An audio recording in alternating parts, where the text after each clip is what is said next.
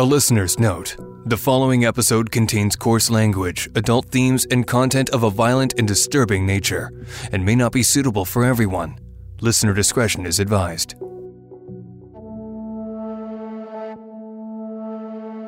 In our newsroom, we get a lot of media releases about missing people. It's common for police to put out photos and details of where the person was last seen in hopes of resolving the case. In Calgary alone, there are about 5,000 missing persons reported to police every year. Many are found safe. But have you ever wondered about the people who just want to leave and start fresh somewhere else? Police still have to investigate. Because right now, Lisa was just a missing person, and it's not illegal to be missing. So that's why all our missing persons files stay open until we either find the person alive or we find the remains.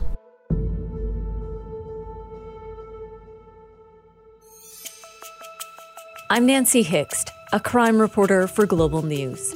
Today on Crime Beat, the mysterious disappearance of a Calgary mother.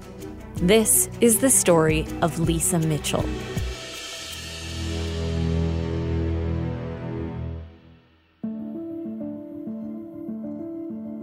At 29 years old, Lisa Mitchell had a lot on her plate.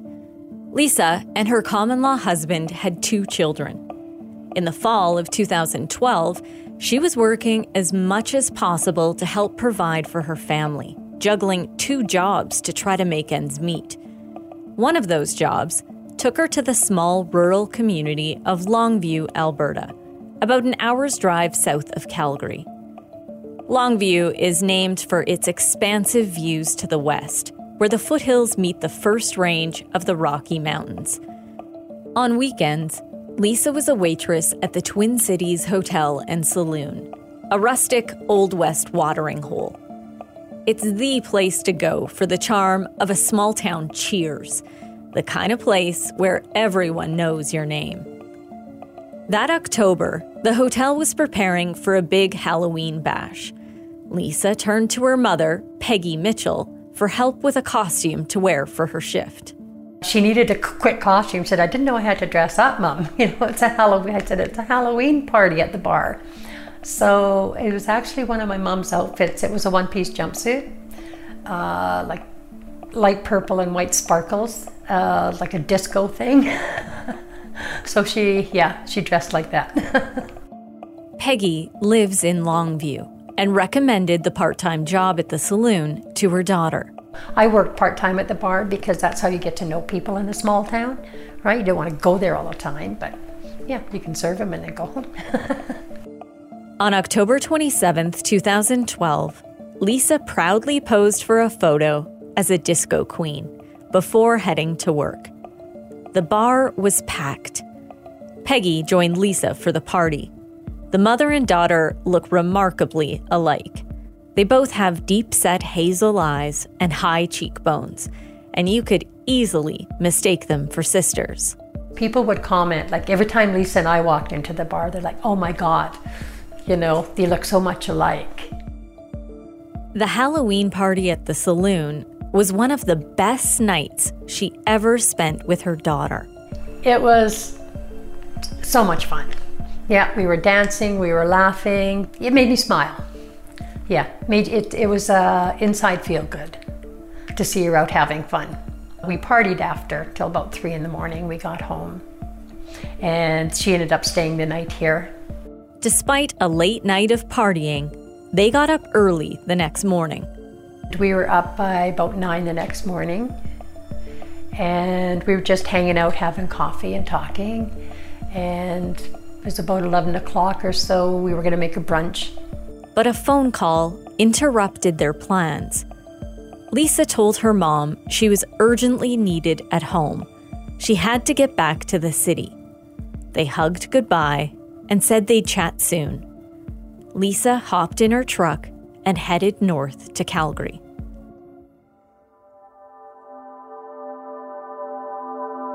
Lisa and her common-law husband, Alan, or Al Shyback, had experienced a few bumps in their relationship, but they were working things out for the sake of their kids.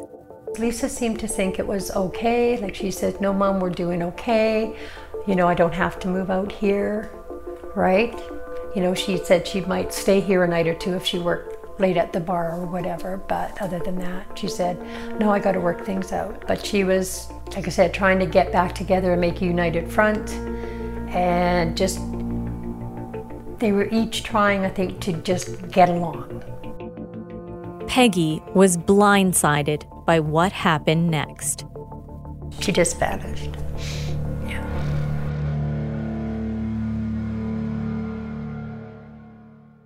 Two days went by without a single word from Lisa. Peggy started to worry. I left her voicemails, yes. You know, like, hey, where are you? Haven't heard from you. You know, call me, right? And I think I sent her a couple texts. Like, haven't heard, you know, what are you doing? Or is everything okay? And so I told myself she had another shift the following Saturday, the 7th. And I said, if I don't hear from her by then, I told my husband, I said, I'm driving into Calgary. Lisa missed that shift. And true to her word, Peggy went to Calgary to try to get some answers. Her shift was for 7 o'clock. And I think I left here at 6:45 because she would have been here. So I drove to Al's place and knocked on the door and didn't know what to expect. And he opened the door and I asked him where Lisa was. And he said she took off, she left. He said that they were having a discussion on the Monday, I think he said, and she had sent him out to go get cigarettes, and when he came back 15 to 20 minutes later, he said she was gone. Peggy couldn't believe her daughter would just take off. She pushed Al for more information. The first thing I noticed is I looked to my right, and there was a front hall closet, and I saw her shoes, her favorite shoes, and her jacket. I'm thinking it's October. Where would she go without her favorite jacket and shoes? And I said, I want to see the rest of the house. And I went through the house and there was a few of her personal things. I didn't see her purse, but I saw a lot of her jewelry that she would normally have on if she left the house. She had a phoenix necklace, you know, a leather wristband type thing. There are certain things that she wore when she left the house, and they were still there. But I didn't see her. I didn't see any sign, anything unusual in the house. That's when Alan explained that after she left, Lisa sent him an email. He suggested she might have sent Peggy one as well. Maybe that would lead to some answers. So Peggy went home and checked her email. And there was an email there, you know, just had to get away, you know, we'll be in touch, love ya. Peggy couldn't believe it. She knew Lisa had been under a lot of pressure, but she struggled to accept she would just pick up and leave. They emailed back and forth for a few weeks, but there was never enough information in those messages to alleviate Peggy's worries. She slept with her phone beside her and hoped and prayed Lisa would reach out. Peggy missed her daughter and needed to know she was safe. When that call finally came, Peggy missed it. She was asleep. It was a couple weeks later, on the 16th, like at 2:45 in the morning, I got a voicemail. She said, I'm okay. Sometimes things get out of hand. Sometimes they take a while. I can't remember the whole thing. But I'm okay. But the conversation ended where she said, okay, he's home. I gotta go. Like, who's home? And why do you have to go? So you think in your mind, is she with someone controlling? Is she chained up in a basement somewhere? You know, you've heard of that, right? And is they controlling him? Like, why can't you have a conversation with your mom? Like, who is this person that you're with? But it just didn't sound right. Things weren't adding up. That call didn't make sense. And that's when Peggy went to police. The case was given to the Calgary Police Missing Persons Unit to investigate. Lisa had ended all communication, but Peggy still held out hope that her daughter would come back. In the meantime, Alan welcomed Peggy to spend time with her grandkids at their home. I babysat the kids on the odd weekends for him. I spent Christmas with them overnight, Christmas Eve, so I was there in the morning for the kids for Christmas. But without Lisa, she was heartbroken. I was sick. Constant headaches, constant worry, because your mind just goes 1,000 places and you can't turn it off. You can't. I wasn't sleeping. I basically did my job and came home. I gave up on everything. Yeah, we're in the middle of renovating our house right now, but it should have been back then, but I gave up caring about anything except for my kids. I didn't care if my house was a mess. I didn't care. Yeah, I just didn't care. To help you better understand Lisa's disappearance, I'm going to take you back. Lisa was the youngest of Peggy's 2 children. From a very early age, she expressed herself through art. She started drawing when she was 4, and she was drawing, I first noticed that she was at the table and she was just drawing wavy lines. And I'm like, okay. And then I looked over 5 minutes later and it's an ocean with fish and plant life. Like usually when I draw, I'll draw fish, and I'll draw, but it's just, yeah. She would go through pencils. She got heck in grade 2 for stealing all the erasers from school because she was running out. But she's been sketching since she was 4. She was a lot into anime with Sailor Moon and Dragon Ball Z and those types of drawings. Yeah, and she could draw a motorcycle from memory in explicit detail. Lisa would draw every chance she got. The detail in her artwork is really quite remarkable. That was her de-stress for her whole life, yeah. Yeah, she'd sit in her room or sit somewhere quiet and just draw. As she got older, Peggy encouraged her to pursue art and make a career of it.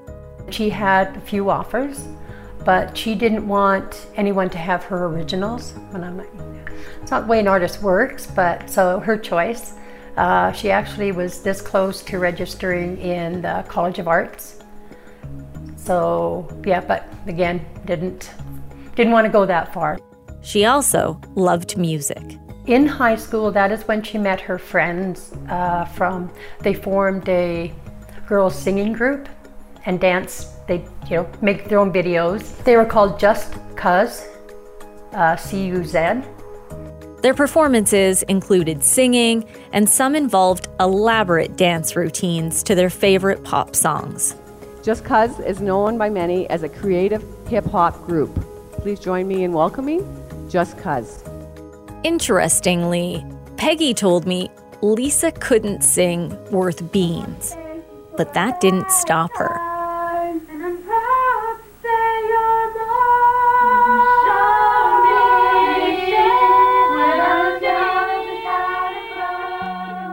She did it anyway, and people loved her because she had that presence. And she'd belt out a song. And she'd have fun doing it, and that's what people loved, right? Sometimes it's not about the voice, it's about the delivery. This was back in the 90s, right? Mid-90s. But they would make videos for, say, me for Mother's Day, or my ex-husband for Father's Day, or birthdays.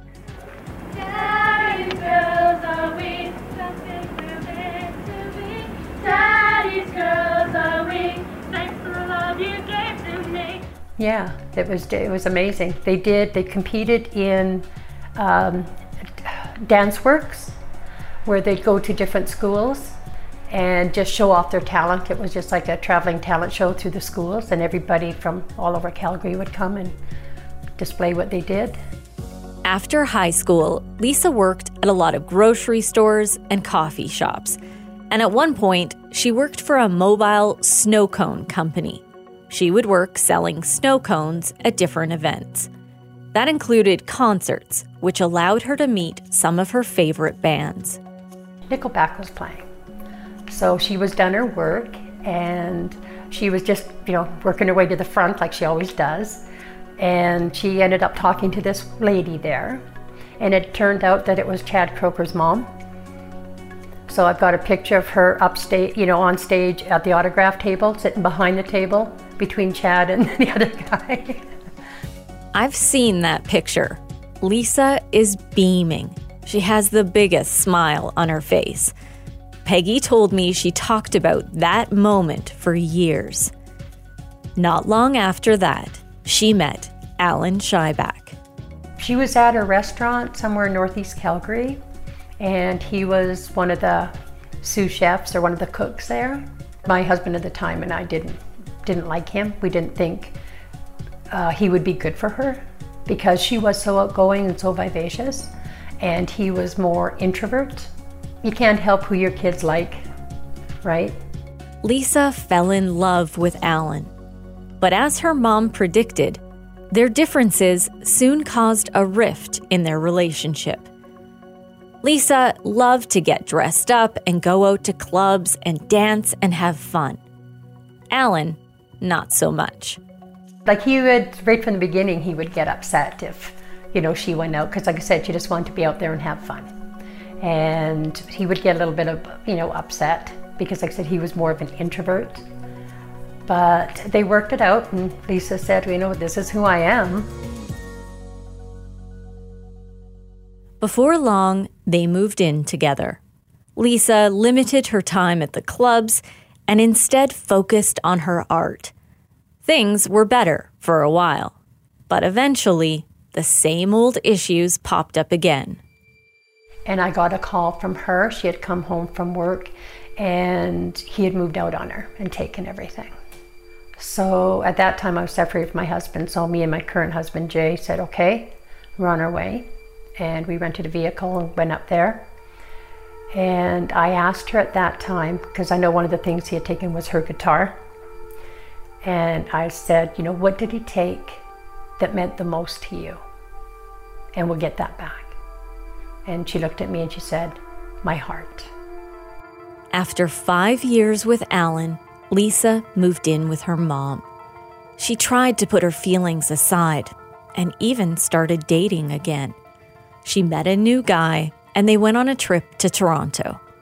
During that time she was gone, Al came. Al found where I was and said he was sorry about what happened. He wanted her back. He showed me an engagement ring he had bought for her. And I said, she's moved on. She's in Toronto with so-and-so. So, you've got to talk to her, right?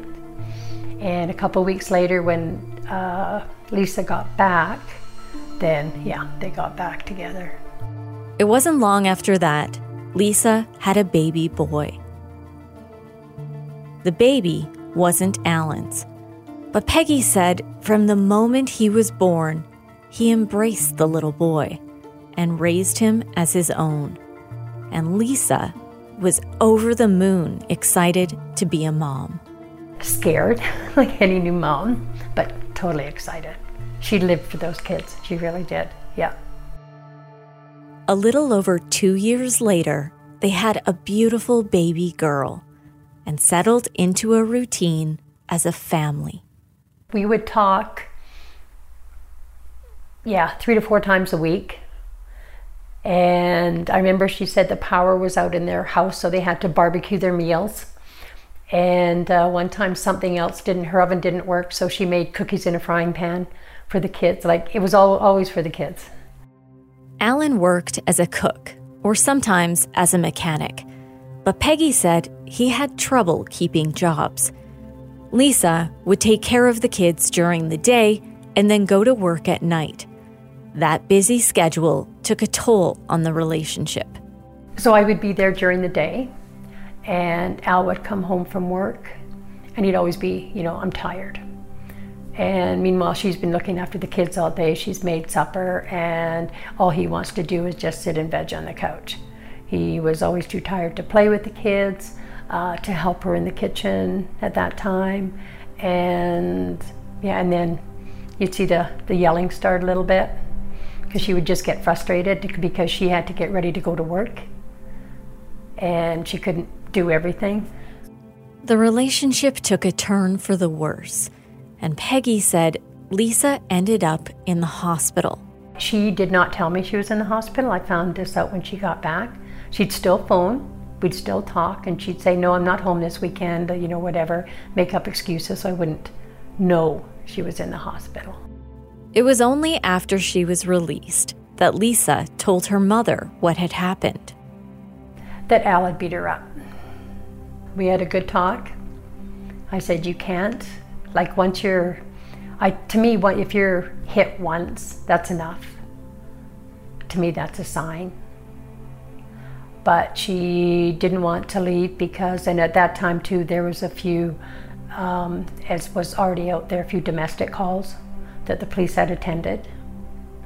But she wanted to be there for the kids. She wouldn't leave for the kids. Peggy worried, but watched as the couple tried to make things work. We talked. She was my best friend, my confidant. We'd talk. She wouldn't always go into details, but we'd always talk, and I'd make, are you okay? And I'd go down, I'd babysit the kids sometimes, and just spend time with her and the kids. Yeah. Some evenings, her and I, we love Gilmore Girls.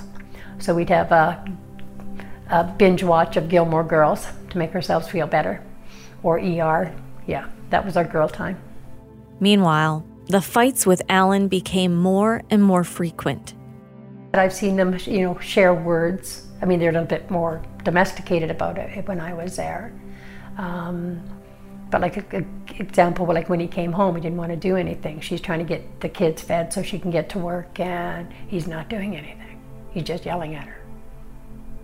As a mom, you just must have been like... You have to stand back, right? It's not your fight, but it is, if that makes sense. Peggy admitted there were times the violence went both ways. On one occasion, Lisa hit Alan with a frying pan. She said they were in the kitchen gesturing and, did a little bit of pushing and shoving. And she just didn't mean to kill him with it or anything, but, did give him a whack with the frying pan because she had it in her hand. Yeah.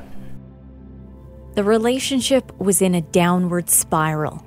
Lisa moved out, and for a while, Alan was living out of their truck. You can tell them your thoughts, and you could try to guide them and support them. Like she knew at any time that we would take her in, right? Even at one time we said, bring the kids out here, live with us. That was in July 2012. He said, you can live with us, right? That's when I got her the part-time job at the hotel. I said, it's a start. After a decade together, Lisa felt obligated to try to work things out with Alan. So that's what they did. They moved into a new place in southeast Calgary, and they decided to work together to create a stable home environment for the kids. They were each trying, I think, to just get along. Lisa seemed good with the new arrangement, and when Peggy saw her smiling and letting loose at the Halloween party, she thought things were finally going to be okay. I was hoping that they could be better, and because she felt good about herself, she was happy. But at that time too, she wasn't with Al when she was happy. Like, he didn't make her happy, is what it boiled down to. When Lisa left her mom's house that morning, Peggy thought everything was fine. We hugged each other, and she went out the door, and I saw she had parked her truck down the street, and that's the last I saw her. There were so many unanswered questions.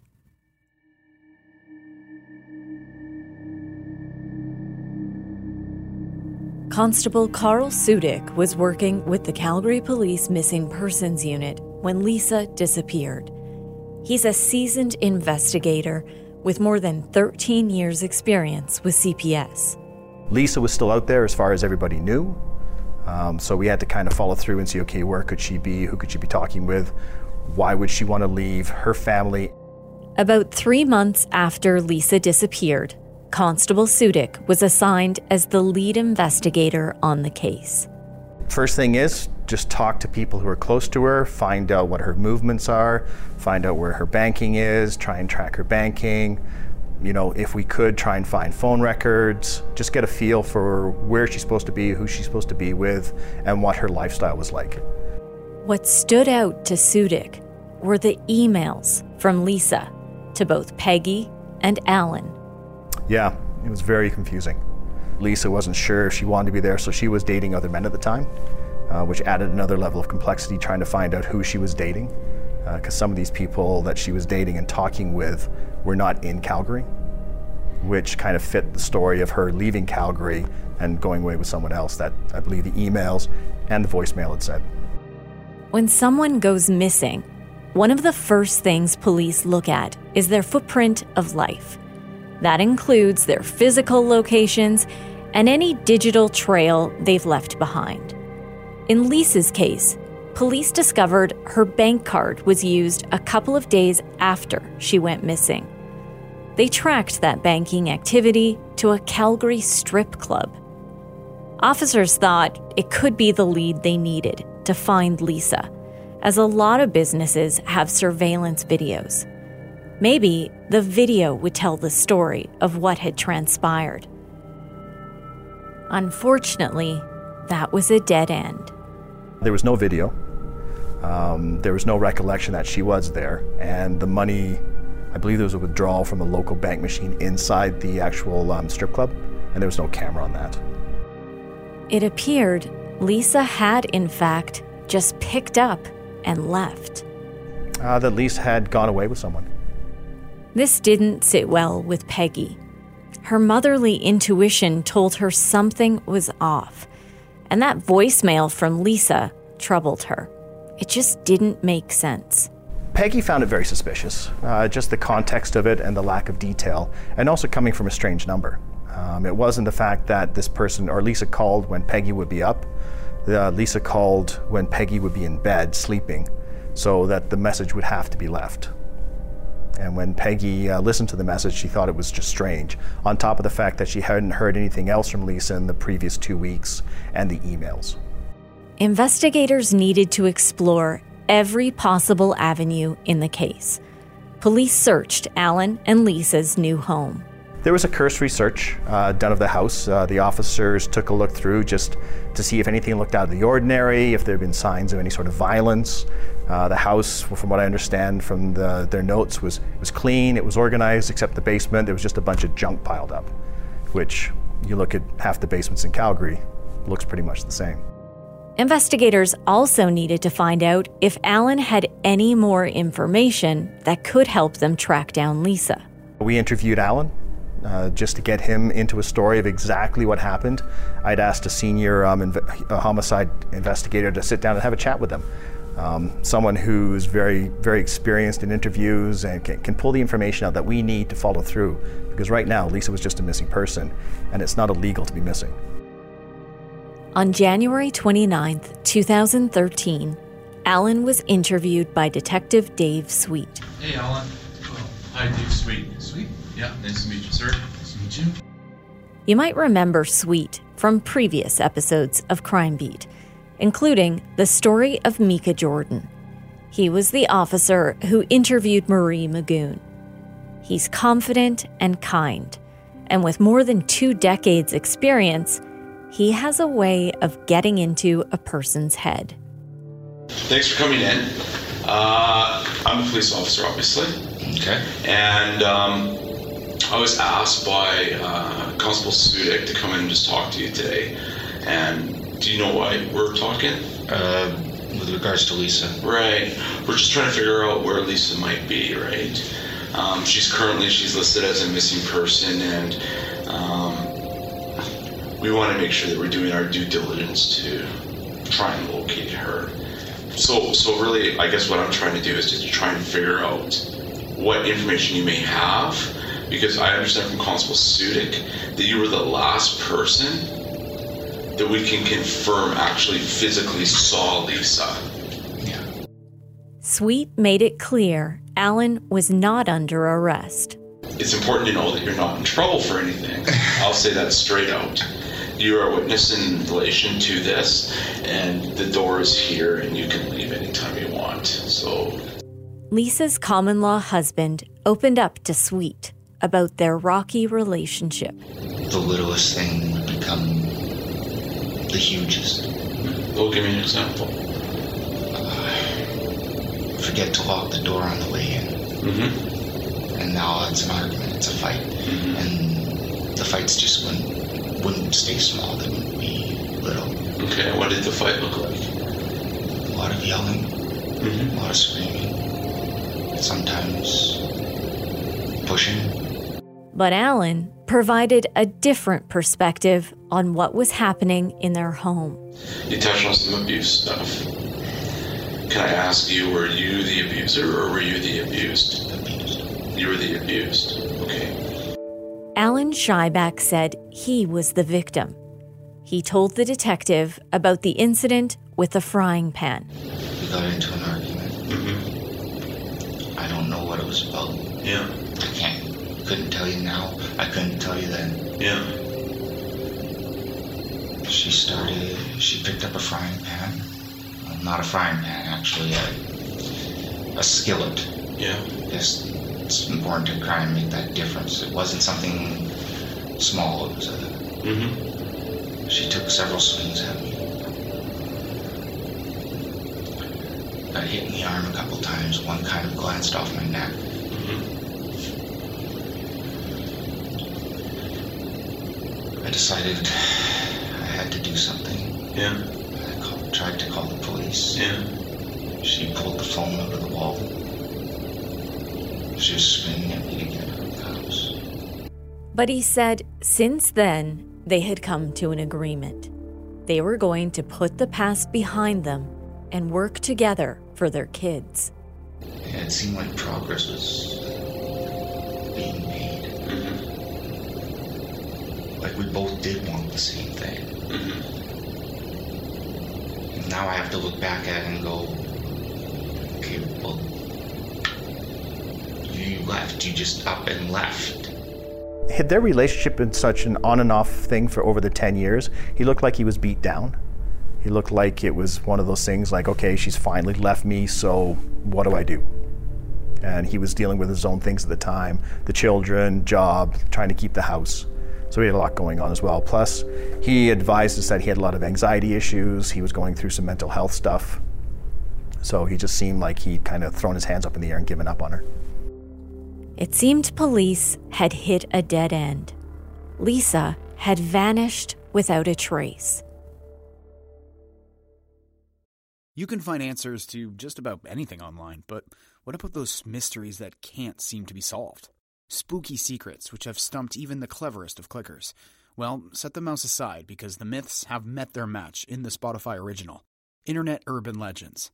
Every Tuesday, evidence expert Loie Lane and skeptic Eleanor Barnes investigate the internet's creepiest conundrums, covering conspiracy theories and combing through clues to separate hoax from haunt. Together, they tackle the terrors of Twitter, TikTok horror stories, paranormal YouTube videos, and every unsettling internet tale in between. Each episode is chock full of disturbing details which are either truly demented or ripe for debunking. Can the gruesome twosome solve these mysteries? Or will they remain internet urban legends? Wade through the weirdest stories on the web and follow the Spotify original from Parcast, Internet Urban Legends. Listen free only on Spotify. It was right about that time that a change in the law allowed Constable Sudik access to some of Lisa's private information, which could help them track her down. They needed to find Lisa so they could rule out foul play. And a change in the Missing Persons Act in Alberta opened up some new investigative avenues. With the missing person, like I said, it's not a crime. So we can't demand that phone companies, bank companies, and that sort of stuff provide us information on people for privacy. So the Missing Persons Act came out to allow us to say, okay, we have a missing person now. We need to find this information so we can locate that missing person. It's very focused, it's very narrowed, and it builds on the missing person and goes out from there. So her phone records, her bank records, to find out if her bank was being used, find out who she spoke with, who she was texting to. At that time, you could get the text records. So we were able to see who she spoke with and what she was speaking about. She had spoken to a lot of people, so we had to go through and talk to every one of those persons to see if they've heard from Lisa, if she was with, or if they were with Lisa at the time. Because she had an online dating profile at the time, she was dating people, so we were talking to people that she had dated. A couple of those people there was minimal information about them, so we didn't know who they were. There was one guy with a very generic name and the number came back disconnected. So we thought, okay, that's something we can look into because all of a sudden this person's disappeared and Lisa was having a long-term conversation with him. So we had to find him and interview him. Officers continued to investigate, but there was still no sign of Lisa. Months turned into years. Alan needed to move on and build a life without her. He finally landed a full-time job and was able to make a few friends who shared some of his passions for cars and watching hockey. He was settling into family life without all the friction and arguments in the home. Alan was working hard to build a happy home for his kids. For Peggy, moving forward wasn't so simple. As Lisa's mother, she needed answers, and she never gave up hope. Near the 2-year anniversary of Lisa's disappearance, Peggy sat down with me for an interview. A plea for help tonight from the family of a missing Calgary woman. Lisa Mitchell disappeared without a trace. After almost 2 years, police hope the public can provide new information about the missing mom. Not knowing is the worst. Sometimes I go to bed at night and I just wonder if she's warm, comfortable, happy. Mitchell's mother has so many unanswered questions police have tried to answer, but so far have no good leads. A few weeks after that story aired, police announced a break in the case. On December 6th, 2014, more than 2 years after Lisa Mitchell disappeared, police found her body. They also made an arrest in the case. Constable Carl Sudik escorted Lisa's common-law husband to arrest processing. Alan Schieback was charged with second-degree murder and causing an indignity to Lisa's body.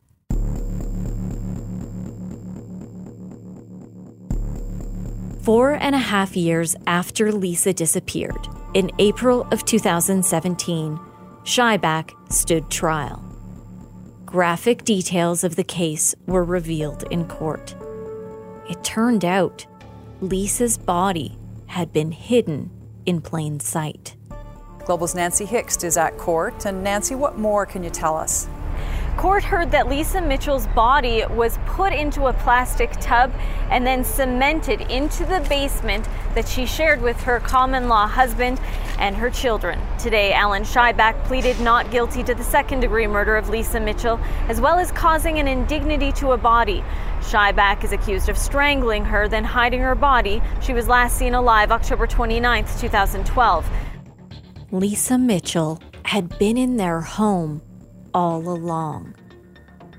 It took investigators an incredible amount of time and resources to be able to uncover the truth. Remember that phone call to Peggy, the one she got when she was asleep? That call turned out to be key evidence in the case. Investigators did extensive legwork to unravel the mystery. We were able to get the phone number that had called Lisa. Because I asked Peggy for her phone records and it didn't show up because it was a private number. So we were able to work with TELUS to provide us with the actual phone number that called Peggy, that morning and left the voicemail. The name of the phone came back to an A.L. Mitchell, and it was registered with a kind of one of those pay-as-you-go type phone companies, and the mailing address for the account was in Brampton or Vaughan or someplace in Ontario. It was kind of a little shocking, just because we're dealing with the Mitchells here. So it's kind of like, okay, where are we going to go with this one? Police requested records for that phone, registered to A.L. Mitchell. And we learned that phone was purchased here, but it was registered in Edmonton, and there were 5 phone calls on it. 4 to Alan Scheiback and 1 to Peggy Mitchell. On the surface, that sounds about right. After all, Peggy did receive a call. Except that Alan told us he never heard from Lisa after the emails, which stopped coming on November 4th. Now, something in Alan's story is not making sense. So as far as we can tell, he's lied to us for some reason. We don't know his involvement, we don't know why, but now we have evidence that there's more to Alan than what we're hearing. That took the investigation into an entirely new direction. The fact Alan did not disclose the full truth to Detective Sweet changed everything. Now we have a criminal investigation. Now we have foul play. We were now investigating a murder. Her footprints of life had dried up. We had nowhere to go. She had disappeared. We had checked with the coroner's office. We checked with the unidentified human remains and throughout Alberta. We had talked to everybody she knew, she used to know, or knew Lisa. Her bank card had stopped being used, and she had made no contact with any of her family in 3 months. So we had satisfied the footprints of life, knowing that she is probably dead. And now that Alan was caught in a lie, he knows something, we don't know what it is, but now we can say, yes, it's probably a murder, and we're going to investigate that just to find out what truly happened. The shift was we caught someone lying. Someone who said that they were intimate with Lisa, who told us that they hadn't heard from Lisa since those emails, and now we have proof that the phone that Lisa was using to call her mom and leave that message had called Alan 4 days, or the same day, but 4 times. And on top of that, there was geographical information of the phone towers being used. And the phone towers for that phone had it near Alan's house. You'll recall from previous episodes of Crime Beat, cell phone pings are used by police to help solve a lot of cases. Crime analysts are able to map out cell communications. It's how investigators were able to find Talia Marsman in 2016. In this case, the cell ping showed where the caller was when that voicemail was left for Peggy that night. It was down the street from Alan's house. So which means that if Lisa left that message for Peggy, she was either in Alan's house or near Alan's house. The red flags were beginning to add up. Alan was now considered a suspect in Lisa's homicide. Now that it's a crime, I can use the full power of the criminal code to request Alan's phone records, find out where he's been for the last few months, get his bank records, find out what he's been spending his money on, do those sorts of things, and investigate to see how was Alan involved and was he really involved. It turned out Alan had been doing a bit of shopping in the days following Lisa's disappearance. So the banking records provided us the stores he went shopping and the amount he paid. So from that, I was able to go to each of those stores and request a copy of the receipt for that transaction. He went shopping for a large plastic tub, cat litter, bleach, gloves, cement, a mixing bucket, and a 4 by 2 foot piece of plywood. Those items might seem innocent enough, but to investigators, it painted a very dark picture. Well, he didn't have a cat, so the cat litter was kind of a red flag. Peggy had told me that he was deathly allergic to cats.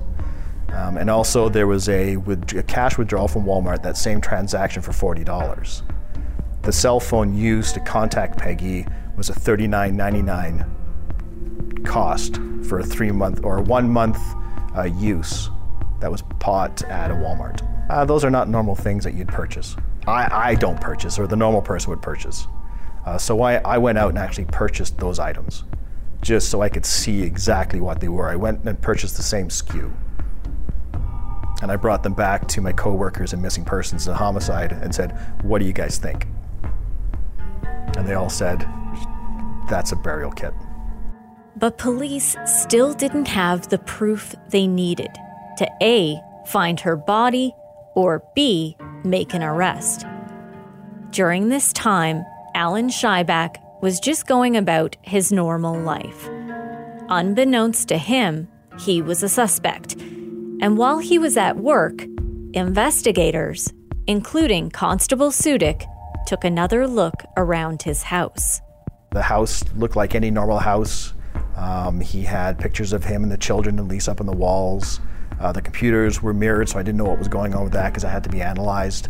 And we took a look at the basement, and in the basement was the bucket, the plywood, the bleach, the gloves, and a large built-out cement construction in the corner of the basement that was covered with boxes. Police were careful not to move anything. They didn't want to tip Schieback off that they were onto him. They still needed more evidence. Investigators needed to come up with a way to get him to confess, and that's when they decided to do an undercover sting, dubbed Operation Aurora. And that was the major crimes investigative technique to befriend Alan and find out what happened. Because as far as we knew, there was two people there that night. There was Alan and there was Lisa. Lisa was missing, only Alan knew. And again, the question was, did she die of natural causes and he panicked? Did he kill her? Is she still missing? It was a Mr. Big sting. I've talked about this tactic before. It's used in a lot of major crimes investigations. You'll remember this is the technique that was used in the Mika Jordan case. A lot of times, they create fake criminal organizations, and the suspects confess to a crime boss, or Mr. Big. But that scenario wouldn't work in this case.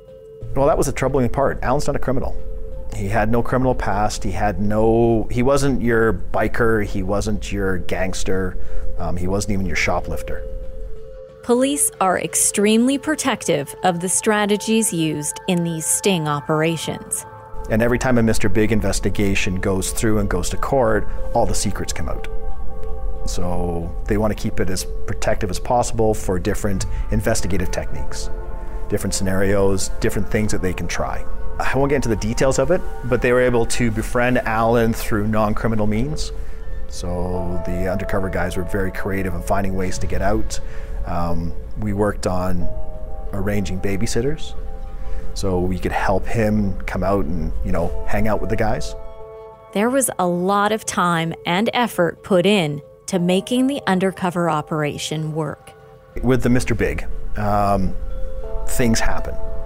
Things happen to provoke a response. So certain things were going on where I would go talk to Alan just to see if he would talk with someone. Say, we're still investigating this missing person. Have you seen Lisa? We'd put posters out. So just to show that we're still have an open case. But no matter what police did to try to spur Schieback to talk, he kept his cards close to his chest. So we came up with a scenario where Alan was taken out of town, work with these guys, hang out with them, where we were prepared now to search his house. Alan Schieback went on a trip to Winnipeg, and that's when police turned up the heat. You want to make him feel a lot of pressure. So we wait until Alan's with one of our undercover operators, and there's a phone call made where Detective Sweet kind of explains what's happened. Now it's a criminal investigation, and that we're going to be searching his house, and kind of leave it at that. And that's where Alan, for the first time ever, started talking about what happened because he had a physical reaction in front of the undercover operator. And the undercover operator has no idea what's happened. They have no details of the investigation. They don't know the circumstances, the details. All they know is that his wife went missing. They're not privy to the investigation at all. They don't know the details of it. They're just basically actors inserted into someone's life to play a role. Alan was in a vehicle with an undercover officer when Detective Sweet told him his house was being searched. I was told he stopped breathing for a second. He turned white. He started getting clammy, sweaty, and began to hyperventilate and had to have a cigarette. The undercover officer was driving and pulled over. Alan gets out of the truck. The undercover operator gets out of the truck with him. They have a smoke, and Alan actually tells us what happened. He says, they're going to search my house. They're going to find Lisa. Shyback confessed to the officer. The undercover operator doesn't want to get too into it, but as any major crime, there's somebody who can help him. So the undercover operator knows a guy who Alan's met before, who has talents and abilities, who could possibly help him out in this situation. Shyback wanted to find a way to get some fake passports and take his kids out of the country to avoid prosecution. That was the cue for Shyback to finally see Mr. Big. Shyback went to an apartment where he met with a man he believed could help him evade arrest. That conversation was audio and video recorded. This is audio from those recordings. I just recently got contacted by homicide detective. Shyback tells the officer he needed to get out of town, to disappear. I basically have to get and completely lose who I am, who the kids are, and start over. They do search the house. The reality is they are going to arrest me. Shyback opened up to Mr. Big and told him about the tumultuous relationship. We realized us fighting separately wasn't getting us anywhere. We tried to reconcile. We've been living together again for a few months. And of course, it was good for a little bit. He told the officer the day after the Halloween party in Longview, Lisa arrived home and they started arguing. Yeah, she was just in a bad mood that whole day, and then they kind of just go to bed, but tomorrow's another day, and then right from as we kind of argued through that night, eventually just said the hell with it, went to sleep. I just slept on the couch, and first thing the next day it was like just right back into it, and it just kind of kept going and going and going and getting further and further, and it was not coming down. Shyback said the fights continued when they got up the following day. I don't even remember what the real fight was all about. I don't even remember. All I remember is that we were just arguing. It was just back and forth. Yeah, the whole day, and I can't even think of what it was. I don't know what we were saying to each other. I don't know what was getting everything so heated. During that argument, she took a knife. She basically told me she was going to stab me. She could call the cops right afterwards and tell them it was self-defense. Shyback said they were in the kitchen when things took a turn for the worse. He said Lisa had a chef's knife in her hand. She kind of came towards me with the knife, and I don't know if at the time I thought she was trying to stab me. I don't know now. Honestly, things happened. I wound up trying to hold her back, hold her down. My hands wound up around her neck, and I choked. I can remember sitting there trying to let go and not being able to. It felt like things were going on forever. I remember trying to tell myself to let go. Yeah. You were able to. Hands wouldn't open. I felt like it was a voice screaming inside my head.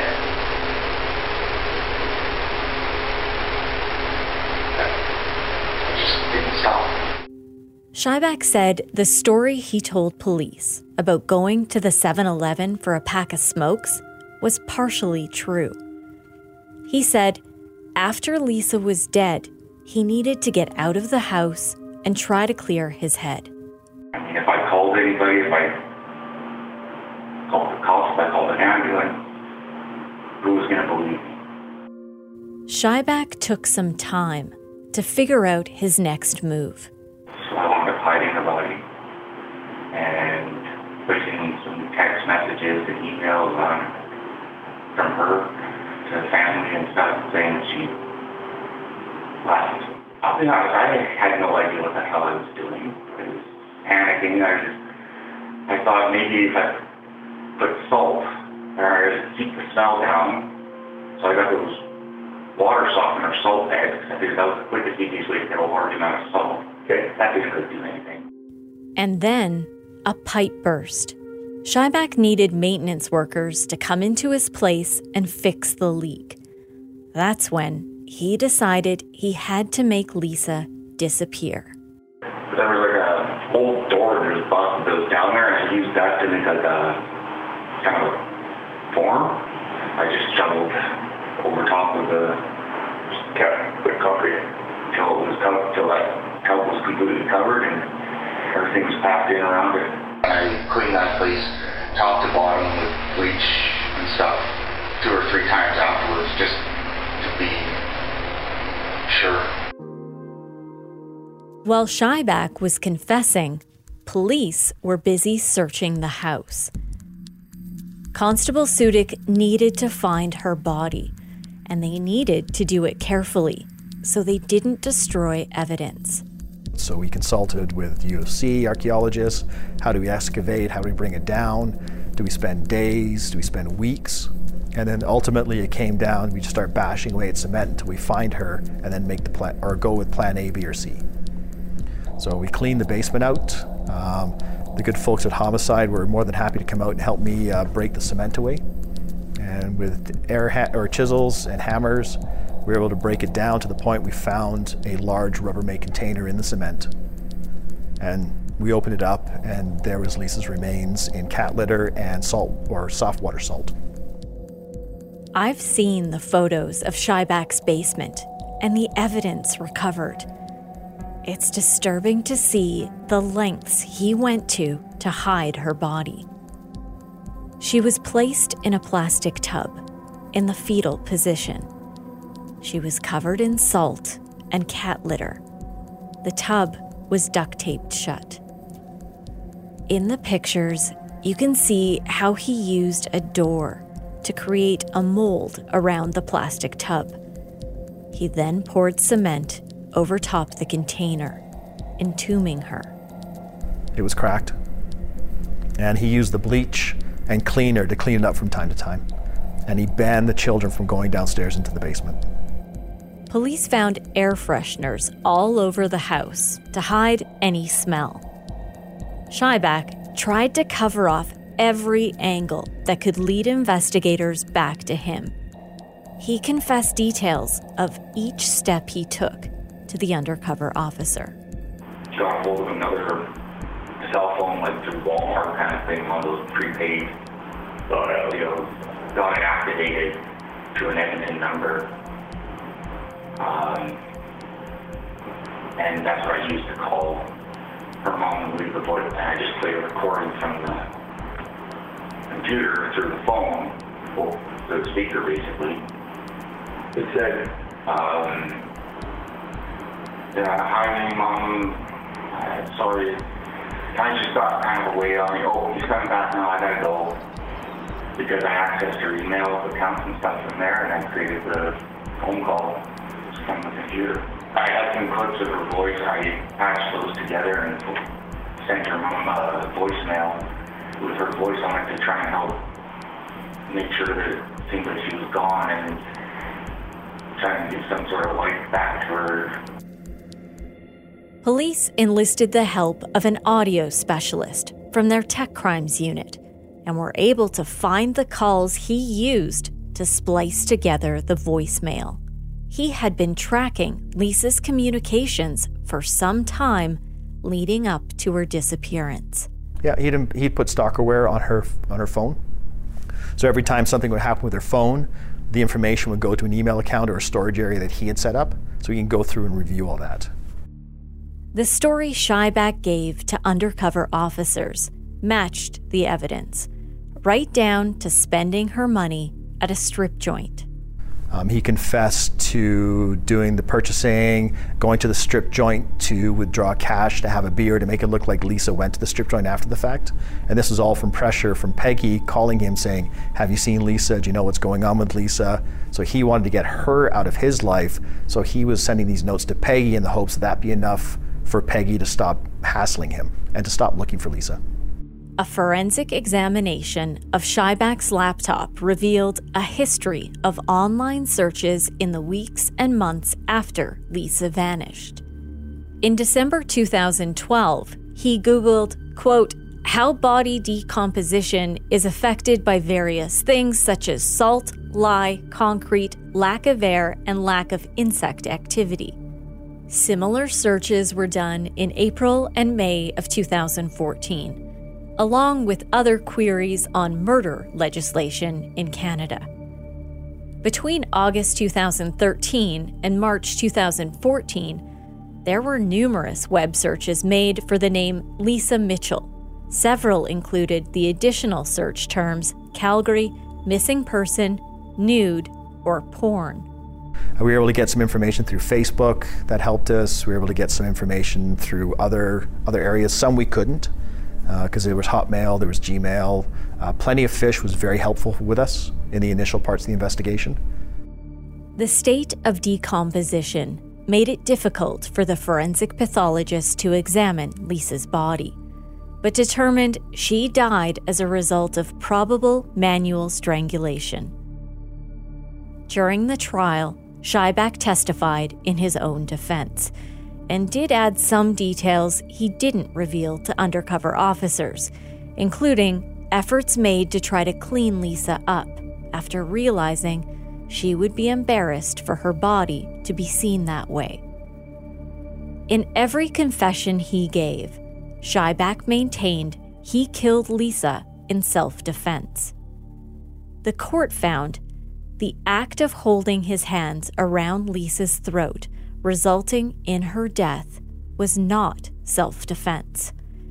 However, the judge said she had a reasonable doubt that he intended to kill her. Alan Scheibach was found not guilty of second-degree murder and instead convicted of the lesser offense of manslaughter.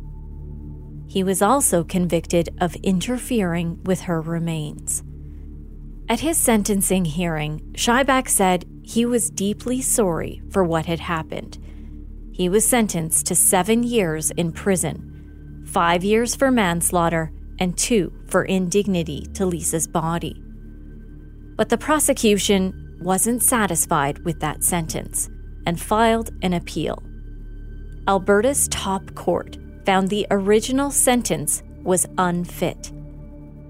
The appeal court pointed to Scheibach's deception. He led Lisa's family to believe she was alive and hold out hope she might return. He maintained that deception until the Mr. Big operation revealed the truth. A written decision stated it was particularly cruel to suggest to the children that their mother had abandoned them, but might return one day, even though he knew that she was entombed in the basement of the house in which they were all living. The Alberta Court of Appeal increased his overall sentence by 3 years, 2 for the manslaughter conviction and 1 additional year for interfering with human remains. In February 2019, just over 6 years after Lisa's death, Scheibach was granted day parole.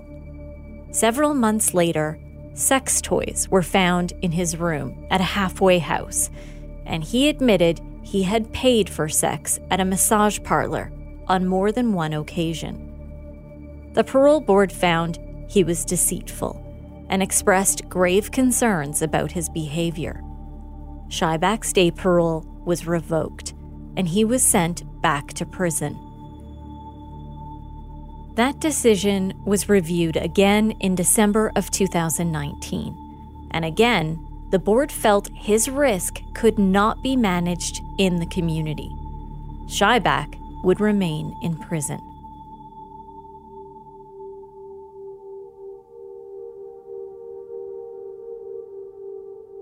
The what-ifs have replayed over and over in Peggy's mind. What if she would have done a more thorough search of Scheibach's home that day when she confronted him? What if she had done more snooping around any one of the times she visited the home and slept over while caring for her grandkids? But then, okay, if you take that what if and I would have done that, maybe they wouldn't have gotten him as good as they did. Yeah, things happen for a reason sometimes, right? Like one of the officers in the end apologized for saying, didn't truthfully tell me what they were doing because obviously he couldn't. And I had said to him, I said, but you got him. It doesn't matter, it took you 2 years, you got him.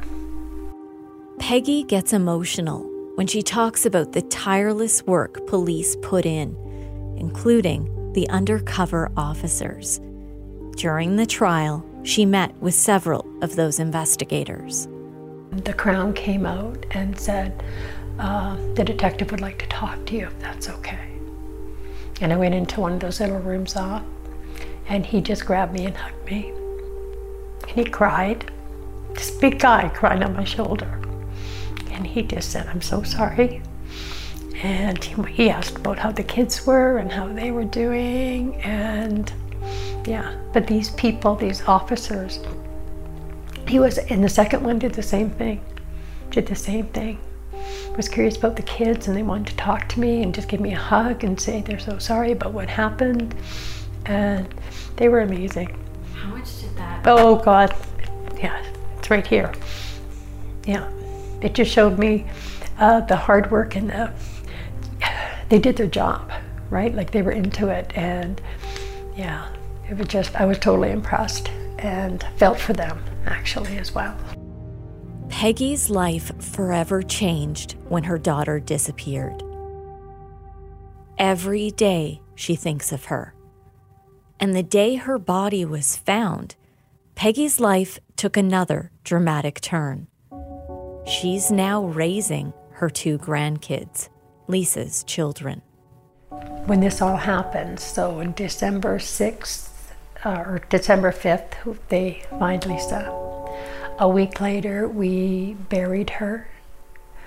And a week after that, so within 2 weeks, we had kids. Total life changer.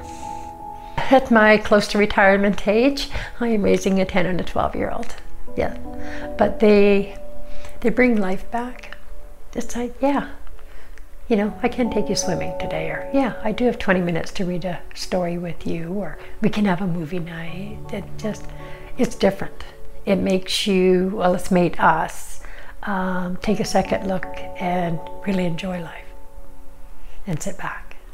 There was one point that her daughter wanted to hear her voice because she was very young. I believe she was 3 when her mom disappeared.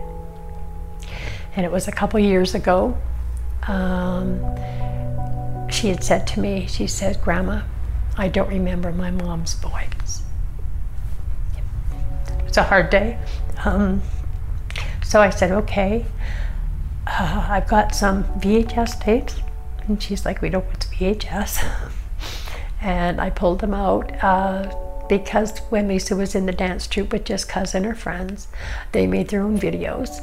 We sat here on a Saturday afternoon and we watched all her videos from her dance works and her Just Cuz days with her girlfriends. And in these videos, she was singing, she was dancing, she was talking, and it was just amazing. Yeah, we spent a whole afternoon just crying, laughing, and it was really good. It was what she needed. But along with remembering the good times come questions about where their parents are. They know at first we were allowed to tell them that their mom's an angel and their dad is with the police. And that's all we were allowed to say for the first few years. But over the last few years, they know that their dad did something to make their mom die, and that is why he's in jail. The older the kids get, the more questions they ask. And Peggy knows it's only a matter of time before they'll want to know exactly what happened to their mother. We do have the hard copies of newspapers and one of the pretrial transcripts. So we have hard copies for them. But when do you bring that up? And her daughter just brought some stuff up in last few days. We were throwing rocks at the river. We went down there for a few hours, and she's just picking them up and chucking them in. And she says, "Grandma, I'm getting rid of some of my anger." I said, "Why do you have that much anger at your young age? You can't carry that." And she goes, "I'm glad my dad's in prison for what he did to my mom." But she didn't go into detail. And I said, "Throw more rocks. Get it out before we go home." Peggy loves that Lisa's legacy will always live on through her children. How much of Lisa do you see in them? Oh my God, every day. She was very outgoing, very extroverted, loved to have fun, but in a good way. She was an awesome mother. She adored those kids. They were the light of her life. And her kids will carry that on. Her son remembers a few things, but he knows that he remembers having fun and that she made him smile and feel good. I mean, he was young, but no, she had a spirit that keeps living on in them. I recently spent several hours with Peggy at her home in Longview. The kids were there. They look a lot like Lisa, and she shines through in their personalities. They're both confident and not afraid to put themselves out there. Peggy told me her granddaughter is a little bit feisty, just like Lisa was. It's clear this has become their home. They're settled and happy. Thank you for listening and letting me share Lisa's story with you. If this is the first time you've listened to Crime Beat, please go back and take the time to check out the other stories I've shared. These are all such important cases. I would love to have you tell a friend about this podcast, and if you can, please give our show a 5-star review on Apple Podcasts or wherever you listen. Crime Beat is written and produced by me, Nancy Hixt, with producer Dila Velasquez. Audio editing and sound design is by Rob Johnston. Special thanks to photographer-editor Danny Lantella for his work on this episode. And thanks to Chris Bassett, the National Director of Content and Editorial Standards for Global News. I also want to thank our production assistant, Ryan Robinson, for his work on this episode. If you have a question about Crime Beat or about crime reporting in general, send them my way.